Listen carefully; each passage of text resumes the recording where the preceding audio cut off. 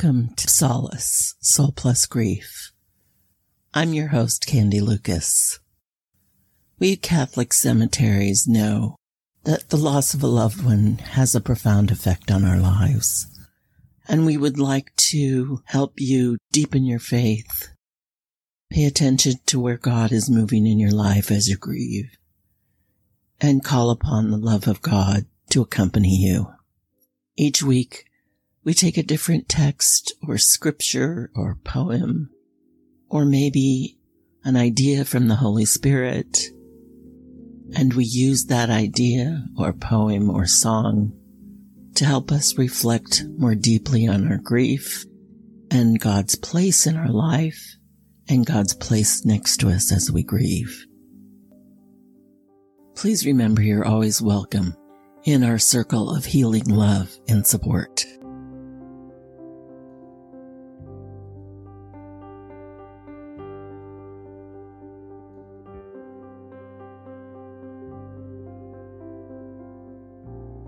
I recently came late to the Ted Lasso train. I had resisted watching the series for a long time, despite what I read in the press and heard other people say about what a charming show it was. And in the end, it was charming. But of course, being who I am, I was most taken by the grief aspect of the Ted Lasso story. I think we learn sometime in the middle of season 1 that Ted had lost his father at a very young age through suicide. Later on, we hear some of the details of the day he came home from school and found his father's body. Still later on, we learn after a visit from his mother that he was raised in a home that didn't talk about the death, didn't talk about the loss, didn't talk to each other about what it meant to be a family of 2 instead of 3. And it caused a lifetime of grief between the mother and the son that didn't even need to be there. Obviously, there's situations in life that we don't have an instruction book for. But I think the lesson of Ted Lasso and how much grief it caused long after the death of the father in the family, that we owe it to ourselves and our loved ones, those we leave behind when we go, those who are struggling with grief, to understand that it isn't that lonesome road, it isn't that single branch on a tree, it isn't even that uncommon. We have to remember, and the older we get, we do remember, and are constantly reminded how death is a part of our lives, much as any other part. Growing up, puberty, falling in love, having children, getting married, finding a partner, making a life for ourselves, making a work life that makes sense to us. All our steps in a journey, links in a chain that make one life. There are times when we desperately need each other. Death is one of those times. I felt so badly that because of the time frame in the Ted Lasso story, it seems like there was nothing available for him at school. They don't talk about church or religion or faith of any kind. Only the isolation they each felt, the mother and the son, the confusion, the desolation, the break in their relationship that this death caused. Each of these people, the mom and Ted admit they should have supported each other better, somehow. Although that's a lot to ask from a 12-year-old. And I know from my own life, when there were losses, that I overdepended on my own sons at time. They seem to have survived it, but I'm not sure they would tell that story the same way. But hopefully in some time, they became reassured. I think that's all we can do with our children when we confront a great loss, or when they confront a great loss.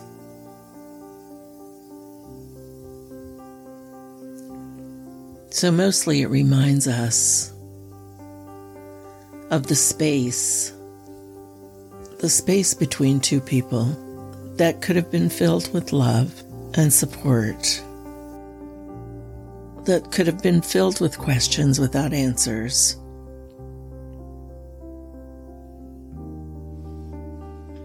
And so it gives us an example, albeit a small one, of how we can fill our lives and our time with our loved ones with more support. Even if it's tiny, tiny, tiny, like I'm here in this space, I can be here in this space, and I can listen to you. So many people want to tell their stories. Indeed, once Ted Lasso felt close enough to his friends to share this story, they shared very close relationships. But it's not like we can say, gee, I don't have a friend close enough to share my pain, my loss, so I'll go make a friend and do this. It's why we turn to groups, support groups, where there are other people like us who are suffering, who have lost something enormous in their lives. And the best place for them to be is with people who have suffered that loss and come right through. So let's take a lesson from Ted Lasso. If you know someone is hurting, just offer to sit with them. They don't need to talk. You don't need to talk. We need to be able to dispense with our 21st century need to fill every moment with sound or fury, and learn to fill every moment with just silence and love and listening and care and healing.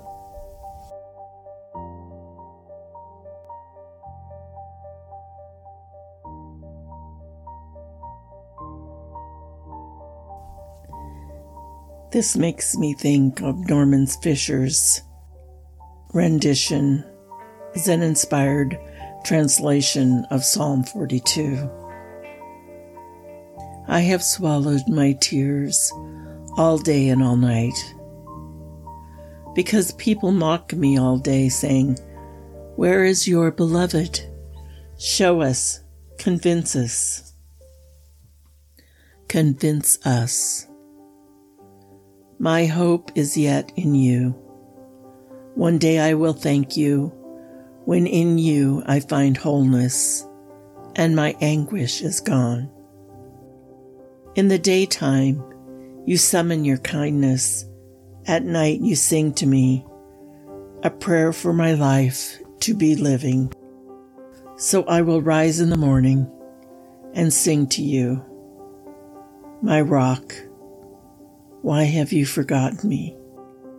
My hope is yet in you, and one day I will give you thanks when I am whole.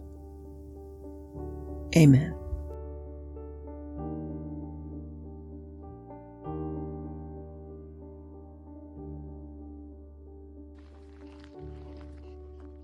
That brings to a close another episode. I'm Candy Lucas, your host, aftercare coordinator for Catholic Cemeteries in San Jose, chaplain and spiritual director. Please support us by subscribing on Apple Podcasts, Google Podcasts, Amazon Music, or Spotify. You can contact us through the telephone number or email on the show notes. We always welcome your comments and suggestions for future episodes. Spiritual direction is always available for those who are grieving through Catholic cemeteries. Be gentle with yourselves. Travel with God. Vaya con Dios.